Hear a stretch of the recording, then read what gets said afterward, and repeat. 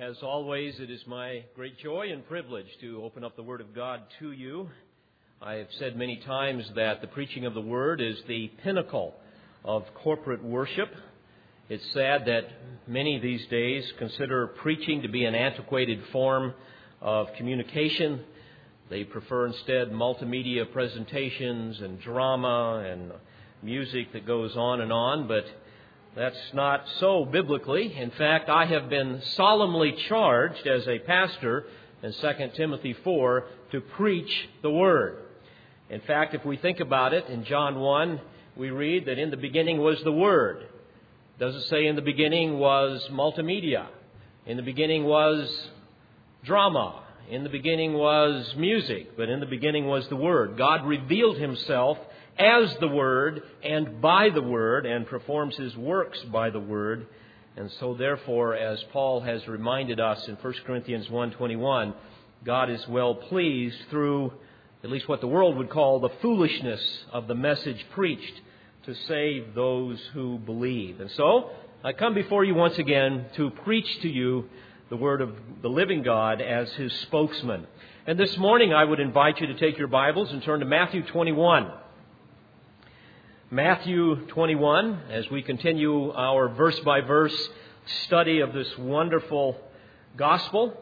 And this morning I speak to you on the issue of the matter of spiritual authority. The matter of spiritual authority. Frankly, there would be no problems in the world today if we could all agree on what is the spiritual authority. And unfortunately, people do not understand that that authority is the Word of God found in the Bible. Now, before we look at verses 23 through 32, in fact, before I even read them, I want to prepare your thinking a little bit so that you will understand the text a little bit better with respect to its practical relevance. Recently, I read a poll by the Barna Group, which is a Christian research organization, that shows that only 35% of Americans believe in absolute standards of morality. That is, that right and wrong do not change with time and circumstances. Only 35%. 32% of Americans say that morality depends on the situation and the circumstance, while 33% say they do not know if morality is absolute or relative. And certainly moral relativity is often reflected in statements such as, well, that might be true for you, but that's not true for me. Or, who are you to judge? Sadly, the polls consistently show that the vast majority of Americans, somewhere in the neighborhood of 87%, say that they are Christian. They consider themselves to be Christian, whatever that means. Yet, Barna's poll showed that only 5% of Americans hold to a biblical worldview. Now, how can you possibly be a Christian and not have a biblical worldview? Folks, it is the matter of spiritual authority. Barna defines a biblical worldview as believing that, and I quote, moral absolutes exist. The source of truth is the Bible. The Bible is accurate in all the principles it teaches. That salvation is by grace alone. Jesus lived a sinless life. Believers have a duty to witness. Satan is real and not just a symbol. God is the all-knowing, all-powerful maker of the universe who still rules that creation today. End quote. So in other words, you have the vast majority of Americans saying they're Christians, and yet only 5% believe those things that I just read. Obviously, if you don't believe those things, you are not a Christian. Barna goes on to say, quote, our studies consistently show that churches base their sense of success on indicators such as attendance, congregant satisfaction, dollars raised, and built-out square footage. Yet, he goes on to say, none of these factors relates to the kind of radical shift in thinking and behavior that Jesus Christ died on the cross to facilitate. As long as we measure success, he says, on the basis of popularity and efficiency, we will continue to see a nation filled with people who can recite Bible stories but fail to live according to Bible principles. End quote. Well, friends, this is no surprise to me, and perhaps not a surprise to you. There has been a plague of isms on the church for many years. The gospel has been under siege for many years by liberalism for a number of generations, denying the very inspiration and authority of Scripture. And the church has been victimized by almost a generation now of mysticism, of charismaticism, Pentecostalism, where truth is determined by intuition and by experience. And certainly the great legacy of those movements is that they have jettisoned Bible doctrine altogether. And of course, mysticism has paved the way to the cultic word of faith movement, where Jesus is reinvented to be kind of a cosmic genie, waiting to be released by our words of faith to perform some personal miracle. And you see this in all of the faith healers and the prosperity teachers, all of those charlatans that present a gospel of self-fulfillment rather than a gospel of self-denial. And then, of course, you add to the mix the ism of revivalism, thanks to Charles Finney primarily. You might even call it Finneyism, where you have showmen that fill pulpits calling themselves evangelists, and they manipulate emotions, and untold millions of people rush down aisles and repeat little prayers of easy believism, and in most cases become professors of Christ, but not possessors. And then, of course, now you have pragmatism, which basically means you do whatever works. And so methods really replace the infallible record of Scripture. If you want to know what you need to do in the church, you just see what works. Forget what Scripture says. And so you now have the wide gate gospel of the quasi-Christian seeker-sensitive movement that is sweeping the world like a firestorm, where you have pastors that become entrepreneurs and end up sugarcoating the gospel message to minimize the offense of the cross, and thus eviscerating the concepts of sin and repentance and the holiness of God and the wrath of God and so on. And as a result of all of this, churches are filled with tares, filled with people that claim to be Christian, again, whatever that means to them, but really do not know the living Savior. And so when you mix all this together, you have many, many people that are unbelievers filling churches, calling themselves Christians. And biblically we know that unbelievers have no ability to discern the truths of the Bible, much less live them. And this mindset is even reflected in one of the popular books that has recently been written, and this one, interestingly enough, is by Barna. And I'm taking this quote out of Marketing the Church, a book that he has written. And here's what he says, quote, "It is critical that we keep in mind a fundamental principle of Christian communication." Okay? Well, let's hear what this is. Here it is. The audience, he says, not the message, is sovereign. If our advertising is going to stop people in the midst of hectic schedules and cause them to stop and think about what we're saying, our message has to be adapted to the words of or to the needs of the audience. When we produce advertising that is based upon the take it or leave it proposition, rather than on a sensitivity and response to people's needs, people will invariably reject our message, end quote.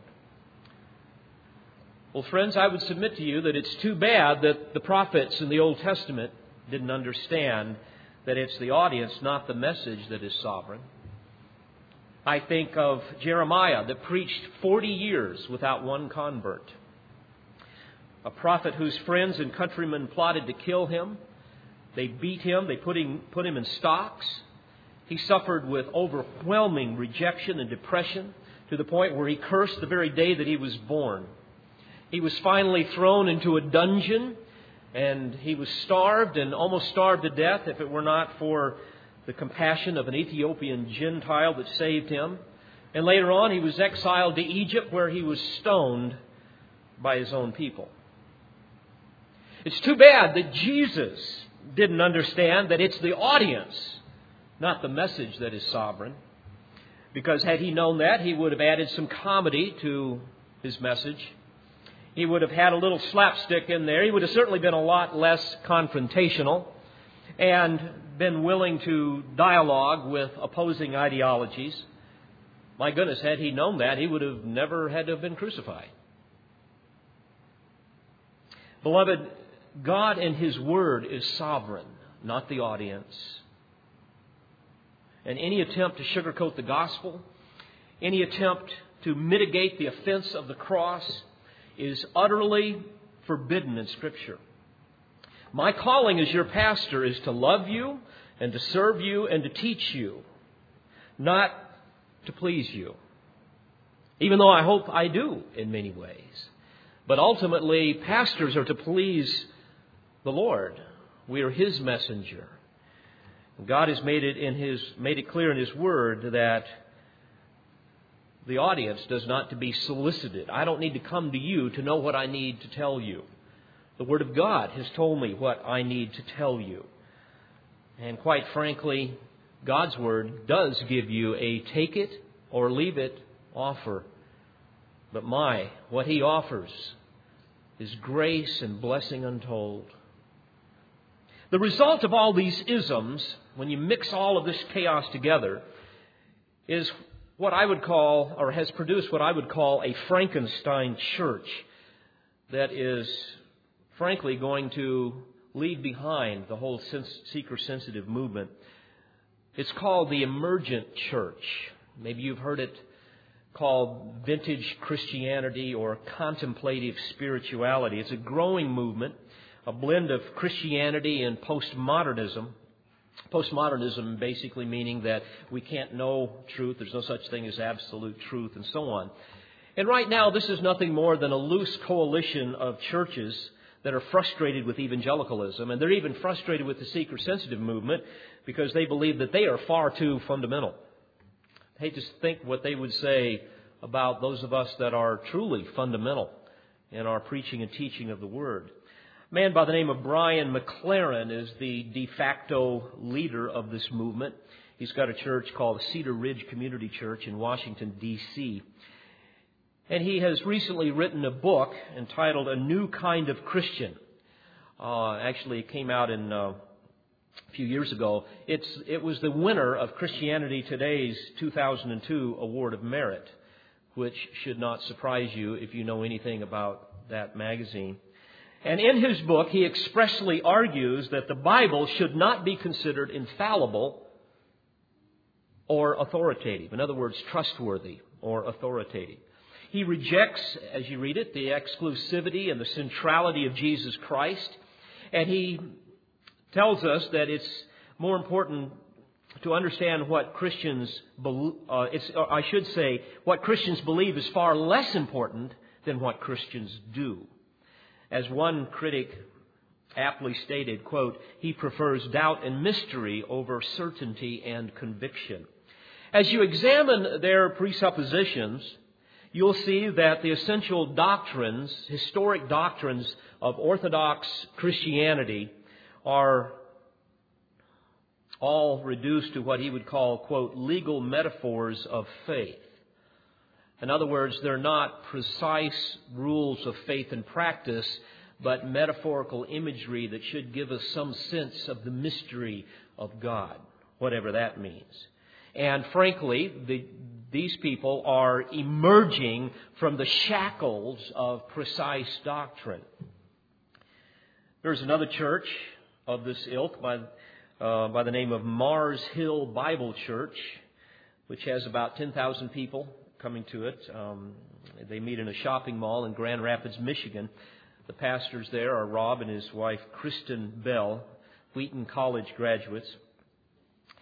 And Rob made this statement that I thought was interesting to help me understand where they're coming from with respect to their theology. He says, and I quote, "The Bible is still the center for us, but it's a different kind of sinner.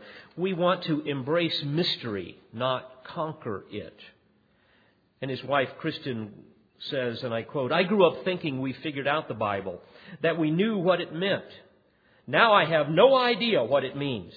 And yet life is big again. Life, like life used to be black and white, and now it's in color. End quote. Truly, my friends, for some people, ignorance is bliss. Rob goes on to say, quote, "This is not just the same old message with new methods. We're discovering Christianity as an Eastern religion, as a way of life. Legal metaphors of faith don't deliver a way of life." End quote. Beloved, this is what happens when a society has no spiritual authority.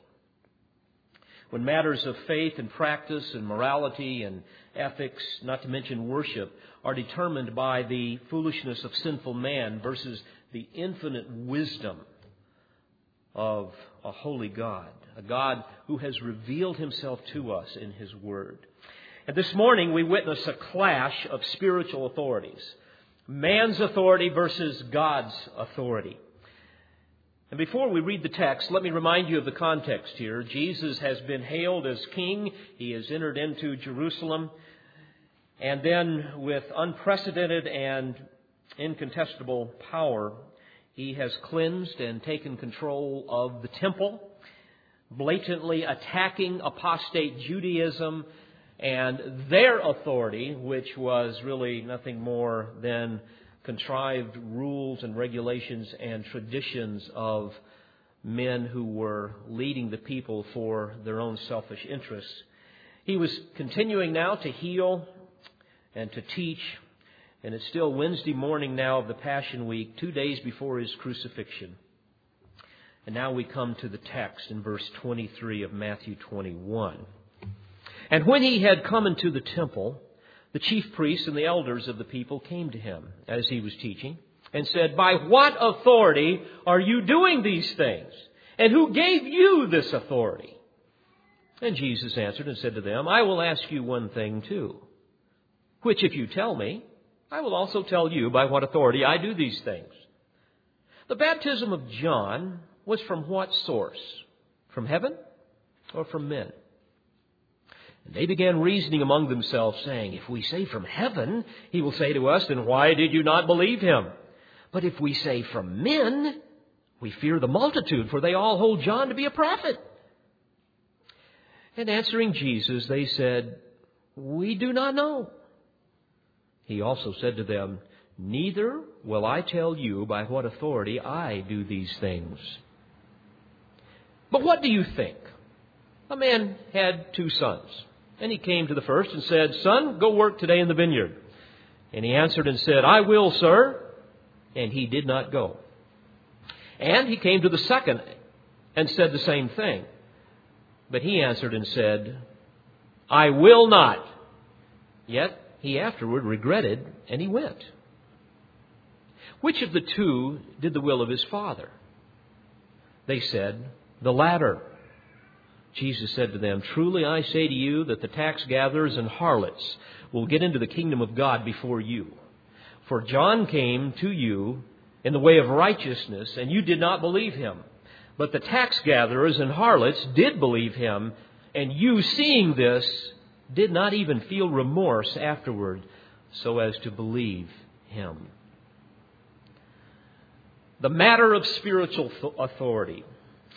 And as we look at this text, I give you just a very simple outline. We will see 3 things: the resentment of spiritual authority, the source of spiritual authority, and the magnitude of spiritual authority. And as we examine this historical narrative, I pray that you will carefully examine your own heart, that the Word of God will pierce all of our hearts this morning, pierce through any hardened walls of pride and deception, and expose the matter of spiritual authority in our own lives.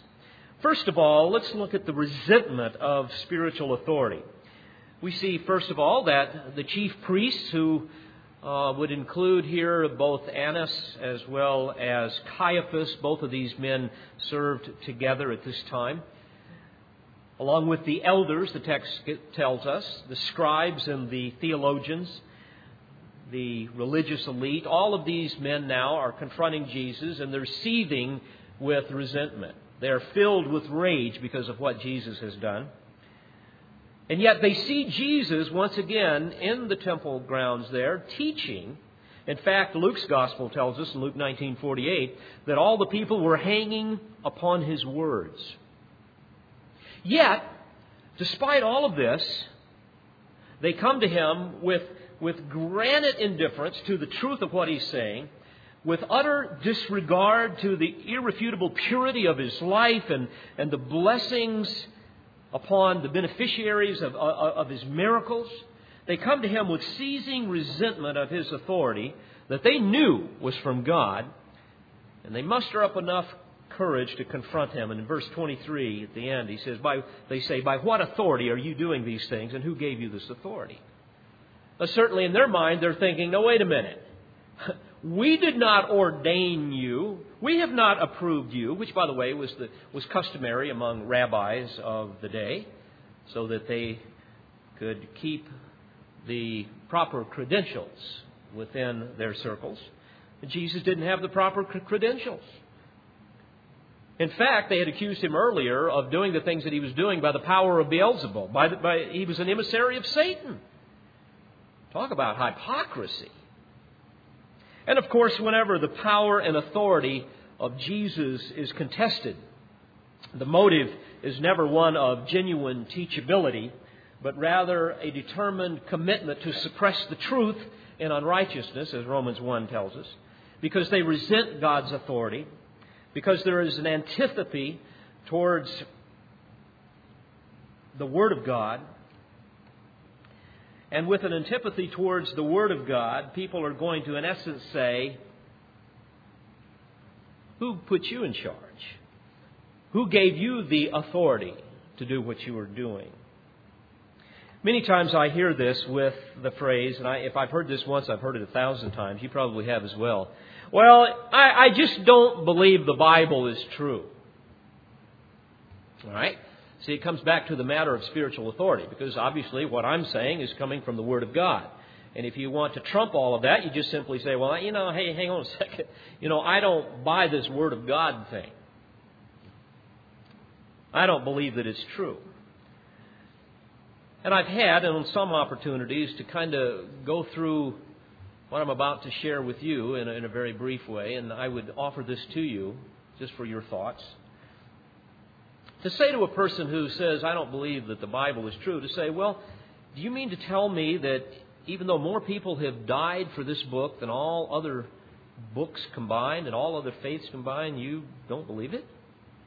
Do you mean to tell me that the Bible is filled with myths and legends, even though it speaks with stunning clarity about matters of science?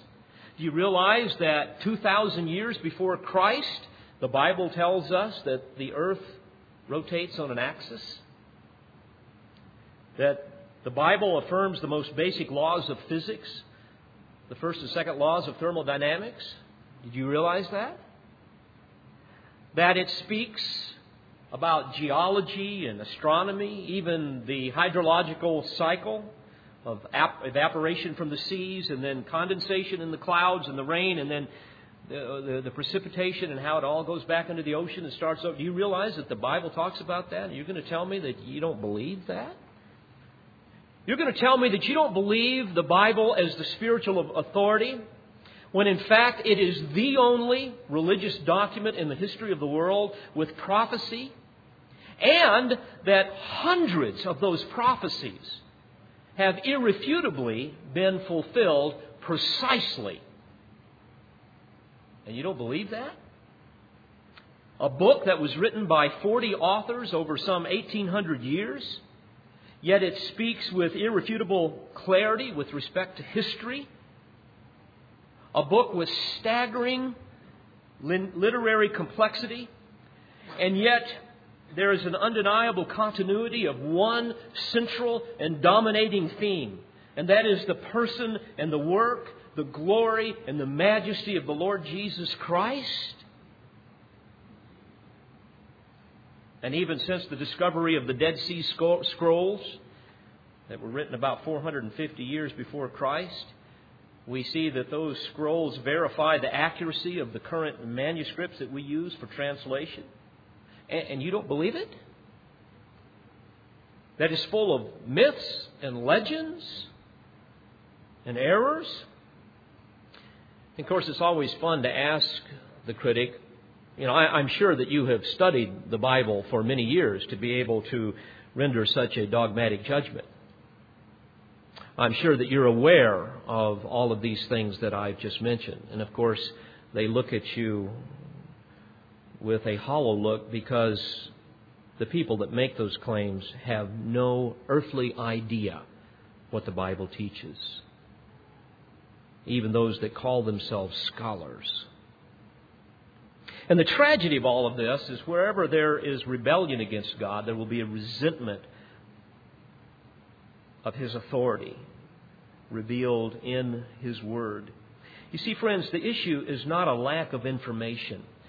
It's not a lack of perspicuity, in other words, clarity. It's not that we can't read the Scriptures and see and understand what it says, that it's that it's got some Bible code or some of this silly stuff that you hear out there.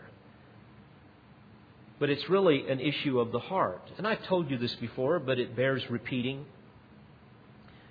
The issue is one of ungodliness and unrighteousness of men, according to Romans 1:18, who suppress the truth and unrighteousness because what may be known of God is manifest in them, for God has shown it to them. Well, that's interesting. In other words, through reason. In other words, people can reason that God is a sovereign creator. All you have to do is look around at creation and see that. He is the sovereign creator and sustainer of the universe. And also through conscience, something that God has built within every human being, people know that they are morally accountable to God. And so it's not like, well, boy, I just can't buy this and I just don't see it and I don't understand. No, it's that you don't want to. Jesus said in John 3:19 and 20, "And this is the condemnation, that the light has come into the world and men love darkness rather than light, because their deeds were evil. For everyone practicing evil hates the light and does not come to the light, lest his deeds should be exposed."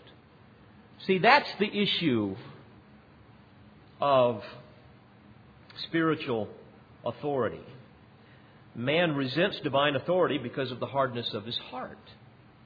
In fact, in 1 Corinthians 2:14, we read that a natural man does not accept the things of the Spirit of God, for they are foolishness to him, and he cannot understand them, because they are spiritually appraised, meaning that unsaved people who are spiritually dead are utterly unable, as any corpse would be unable, to comprehend and discern spiritual truth, apart from regeneration, being born again, where the Spirit of God breathes life into them, and suddenly they see the reality of their sin and the Savior.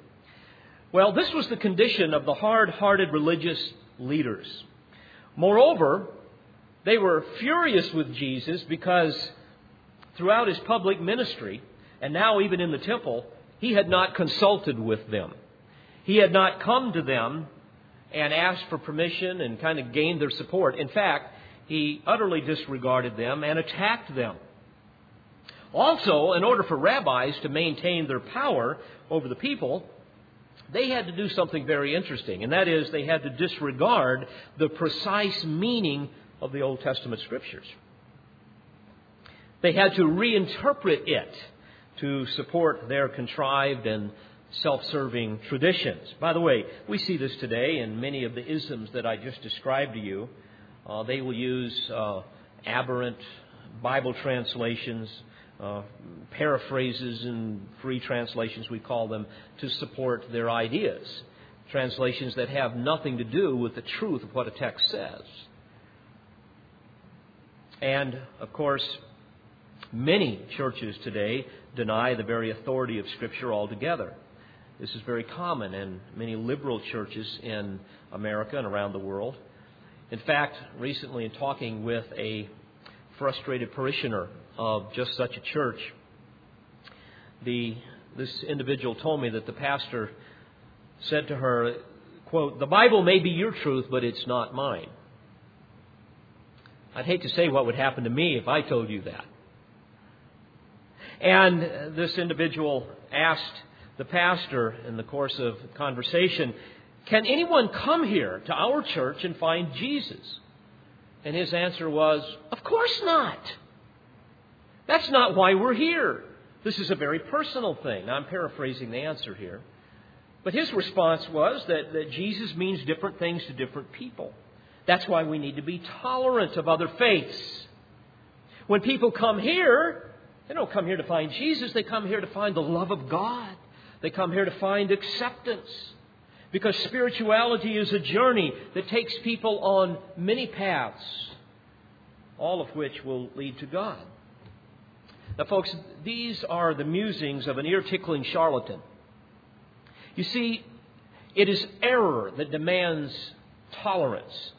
Truth demands scrutiny. And that's why God has given teaching pastors in Ephesians 4 to equip the saints, the text says, until they attain to the unity, the doctrinal unity of the faith. And then with a precise understanding of Scripture, we'll have a precise understanding, the text says, of the Son of God. And as a result, we are no longer to be children tossed here and there by waves and carried about by every wind of doctrine, by the trickery of men, by craftiness and deceitful scheming. But, now hear this, speaking the truth in love, we are to grow up in all aspects into Him who is the head, even Christ. Ephesians 4:14. So, resenting Jesus' power and resenting His popularity and His dogmatism, they ask Him, "By what authority are you doing these things? And who gave you this authority?" Now, there is no better way to infuriate a control freak than to ignore them. I've learned that. You've probably learned that. Certainly this is what Jesus did throughout His ministry. And they were thoroughly offended by Jesus. And whenever you are being attacked by a malicious question, questions like, are you still beating your wife? Those types of things. Rather than answering the question, the better course of action is to ask your assailant a question that will expose his mischief. And that's exactly what Jesus did. In verses 24 and 25, Jesus answered and said to them, "I will ask you one thing." In other words, He's not going to answer their question here. He's going to ask them a question. "Which, if you tell me, I will also tell you by what authority I do these things. The baptism of John was from what source? From heaven or from men?" Well, friends, here Jesus has them cornered. You see, John the Baptist was considered the last of the Old Testament prophets, and the people respected him. The Jews respected him. They considered him to be a prophet. So Jesus now traps his assailant with this question, because at the end of verse 25 and 26, we can see that if on the one hand they answer Jesus in front of all the people who are watching, if they say, John's ministry derived its authority from heaven, well, that would mean that they would also have to accept, therefore, John's message. And what was his message? That Jesus was the Son of God, the Lamb of God, the Messiah, that came to take away the sin of the world. Well, there's no way they could say that. But on the other hand, if they answer that John's ministry was merely the musings of man and not of God, and that he had no divine authority, well, that could send the multitudes into a rage. And suddenly their popularity would plummet. And since these leaders were really nothing more than self-absorbed politicians, desperate to stay in power, they didn't want to lose control here. And so naturally, the best thing to answer is to say, and I'm sure rather sheepishly, with a red face, "We don't know." You see, they're still blinded to the truth. These men, as Jesus would call them, brood of vipers destined to hell, were truly on the horns of a dilemma. So again, rather than committing themselves, they just say, "We do not know." And Jesus responded in verse 27, "Well, neither will I tell you by what authority I do these things." By the way, He had told them repeatedly the source of His authority. It's not that they didn't know, it's that they resented it. And this leads us to my second point, and that is the source of authority. And this is implied in this text and clearly presented in others. You see, again, they knew His claims to be the Son of God. Jesus had previously stated in Matthew 9, verse 2 through 6, that He had authority on earth to forgive sins. In John 1:12, He said that He could grant those who believe in Him to become the children of God. In John 5:27, He said that His Father gave Him authority to execute judgment. Matthew even records that the multitudes in Matthew 9:8 were filled with awe and glorified God who had given such authority to men. You see, over and over Jesus stated that the source of His power and His authority was from His Father. In John 5:21, He said, just as the Father raises the dead and gives them life, even so the Son also gives life to whom He wishes. And just as the Father has life in Himself, even so He gave to the Son also to have life in Himself. And in John 6:38, for I have come down from heaven not to do my own will, but the will of Him who sent me. So, they knew the source of His authority, but they persisted in their unbelief because they had their own agenda. Folks, what happens when we stubbornly refuse to humble ourselves to the truth of divine authority, to the Word of God? When we refuse to acknowledge Him, when we suppress the truth in unrighteousness, when we refuse, for example, to repent and to be saved by His grace. Well, the Bible is very clear what happens when that occurs. God, at that point, leaves you. He abandons you. A divine withdrawal. Romans 1 talks about it, where people suppress the truth in unrighteousness, and eventually God just gives them over to the consequences of their iniquity. You don't want to hear me anymore? Then I'll just back off and let you destroy yourself. And I've seen this hundreds of times, and so have you. In Genesis 6, we see an example of this in the days of Noah. The wicked refused to repent, and the Lord said in Genesis 6:3, my spirit shall not strive with men forever. And it didn't.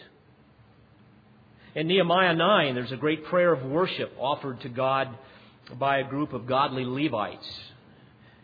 By the way, it initiated 3 hours of confession and worship. And they had a long list of Israel's sins that they confessed and recited to God, and also recited His works of redemption. And in Nehemiah 9, verse 29, it says, you testified against them, referring to His people, that you might bring them back to your law. Yet they acted proudly and did not heed your commandments, but sinned against your judgments. It goes on to say, they shrugged their shoulders and stiffened their necks and would not hear. Yet for many years you had patience with them and testified against them by your Spirit in your prophets. Yet they would not listen. Therefore, now hear this, you gave them into the hand of the peoples of the lands. And indeed, history tells us that the Assyrians and the Babylonians and the Persians dominated them for almost 4 centuries up to that time. Beloved, God will not be mocked. He will not be ignored. There comes a time where finally He gives you over. We see this all through the Scripture. In Hosea 4:17, the Lord did this very thing to unrepentant Ephraim, Israel. It says, Ephraim is joined to idols, let him alone. In Psalm 81, beginning in verse 11, we read, my people did not listen to my voice, God says.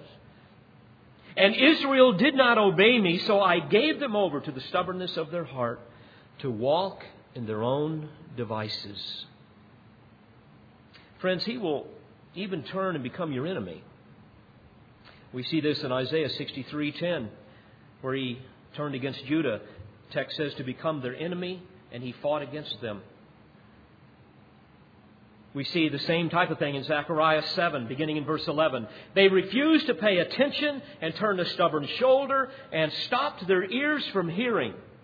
And they made their hearts like flint so that they could not hear the law and the words which the Lord of hosts had sent by His Spirit, referring to the Holy Spirit. through the former prophets. Therefore, great wrath came from the Lord of hosts. Friends, please hear me. The Holy Spirit of God, who is the revealer of truth, will only be ignored so many times. In Matthew 12, you will recall when we studied that text, Matthew 12:31, Jesus said, "Sin and blasphemy shall be forgiven men, but blasphemy against the Spirit shall not be forgiven." And certainly all of us have blasphemed the Father. We blasphemed the Son. Before we were believers, we ignored them. But it's interesting that blasphemy against the Spirit shall not be forgiven. Likewise, in Mark 3, verses 28 through 30, we read that, "Truly I say to you, all sins shall be forgiven the sons of men, and whatever blasphemies they utter. But whoever blasphemes against the Holy Spirit never has forgiveness, but is guilty of an eternal sin." Well, what does this mean? Well, friends, it's very simple. It's the Spirit of God who is the revealer of divine truth. There is only one way to God, only one way to heaven. It's through Christ. There is only one truth. Faith comes by hearing, and hearing by the Word of God. And the writer, the revealer of divine truth, is the Spirit of God. And if you blaspheme Him, if you reject Him, there's no other way. That's it. There's no other source of revelation. There's no other way to come to the truth. That's why in 1 Thessalonians 5:19, Paul says, "Do not quench the Spirit." And then he goes on in the next verse and tells us how that can happen. By despising prophetic utterances. In other words, by ignoring the proclamation of the Word of God by preachers. That's how you quench the Spirit. In Hebrews 10, there is a similar warning. In verse 26, the writer says, "If we go on sinning willfully after receiving the knowledge of the truth, there no longer remains a sacrifice for sins." And this is what was going on with the Pharisees and the scribes with Jesus. They had heard over and over and over and seen with their own eyes what the truth was, but they would not receive it. And so he says there no longer remains a sacrifice for sins. In other words, there's no other provision. This is all that is left. And in Hebrews 10:27 it says all that is left is a certain terrifying expectation of judgment and the fury of a fire which will consume the adversaries. It goes on to say in verse 29 of Hebrews 10, "How much severer punishment do you think he will deserve who has trampled underfoot the Son of God and has regarded as unclean the blood of the covenant by which he, referring to Christ, was sanctified, and has insulted the Spirit of grace?" Because after rejecting all the truth that the Spirit of God gives to us, all that is left is the wrath of God. And that's why that text closes in verse 30, where God says, "Vengeance is mine, I will repay." And again, the Lord will judge His people. In verse 31, it is a terrifying thing to fall into the hands of the living God. And friends, the way you fall into the hands of a living God is by blaspheming the Holy Spirit, by rejecting His truth, rejecting the spiritual authority of God that is given to us by the revealer of divine truth, none other than the Spirit of God. Friends, please hear this. You have only two choices. You either submit to the truth or you rebel against it. There's no middle ground. There's no middle ground. You are either for God or against Him. You are either forgiven or you're not. You're either blessed or you're cursed. You're either saved or you're lost. You're either a child of God or a child of the devil, the Bible tells us. You're either heaven-bound or hell-bound. You are either a recipient of His grace, or you will be a recipient of His eternal wrath. And I plead with you, don't insult the Spirit of grace by willfully ignoring the truth. For indeed, the Lord will judge His people. And it is a terrifying thing to fall into the hands of the living God. So, knowing the resentment of His authority and the source of which they knew to be from God, we finally see the magnitude of the authority. In other words, the enormous importance or the eternal weight, or shall I say the significance of God's authority. And here Jesus communicates this crucial truth by presenting to them a brief parable, one that contrasts two different responses to the gospel. And here again, Jesus traps his adversaries, exposing their hypocrisy, and even forcing them to pronounce condemnation on themselves. He gives the parable here in verses 28 through 31. What do you think? A man had 2 sons, and he came to the first and said, "Son, go work today in the vineyard." And he answered and said, "I will, sir," and he did not go.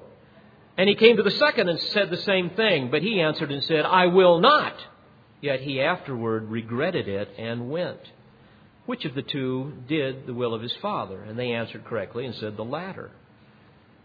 You see, one son deliberately lied, knowing full well that he had no intention of being obedient to the will of the father.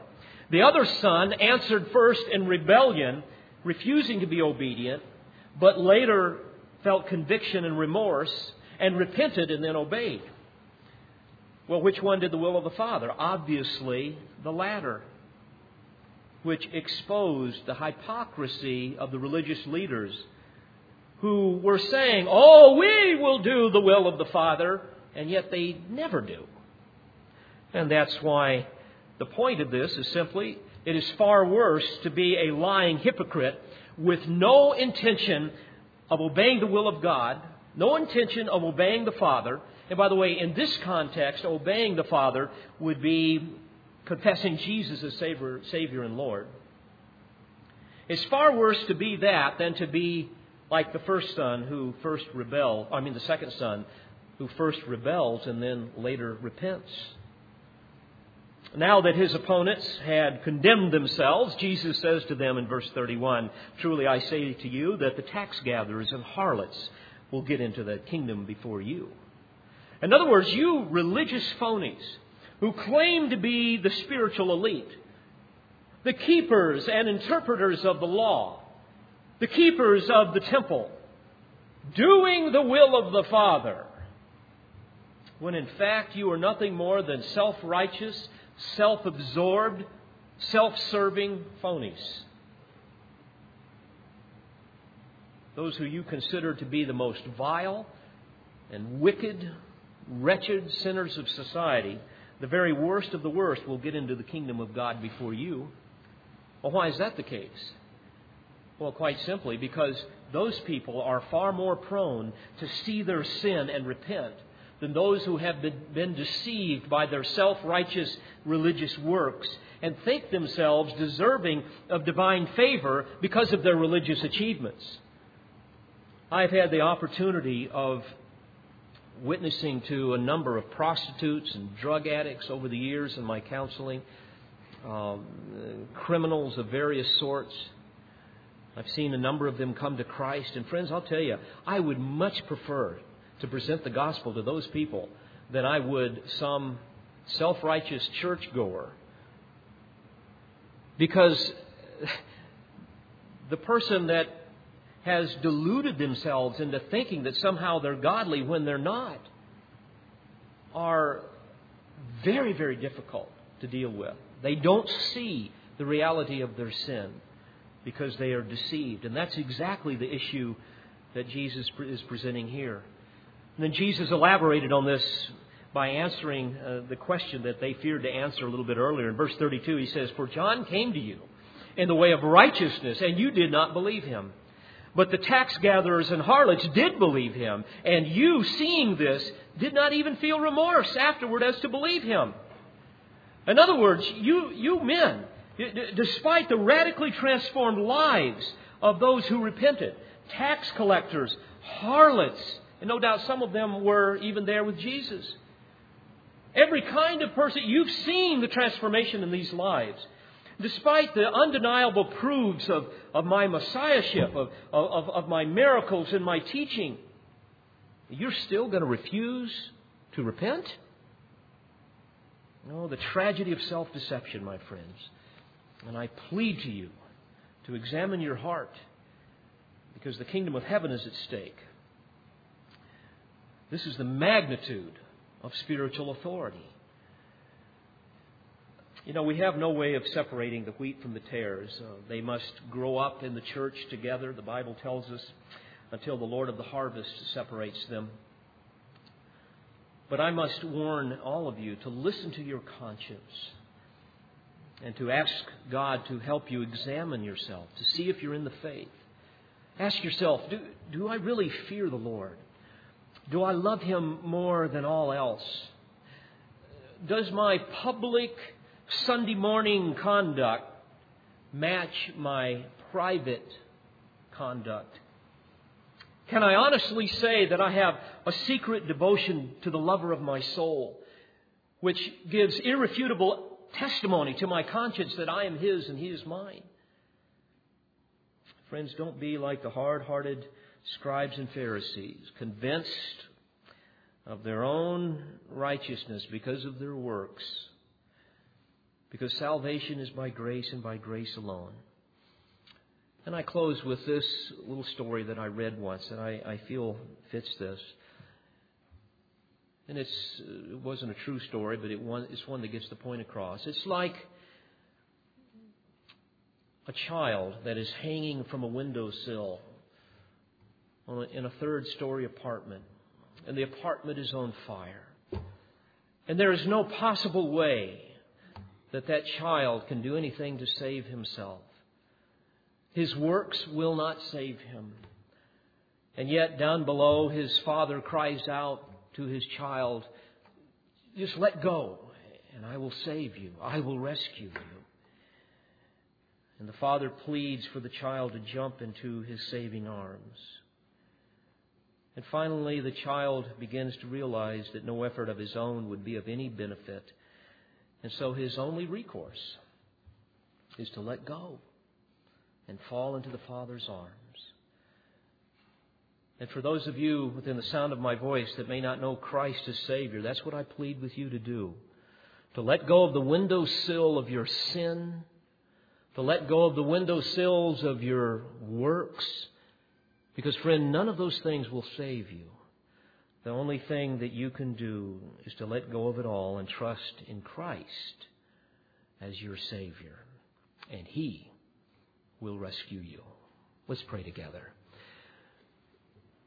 Father, may these truths find lodging in our heart and bear much fruit for your glory.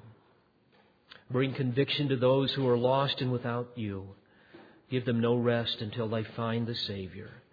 And we pray that by your grace you will quicken their hearts, that they will see the truth and embrace it with all of their heart. We pray in Jesus' name. Amen. We pray you've been edified by this presentation. You've been listening to Pastor, Bible teacher, and author David Harrell. For more information or to order additional tapes or CDs of Pastor Harrell's messages, please visit cbctn.org or call 615-746-0113.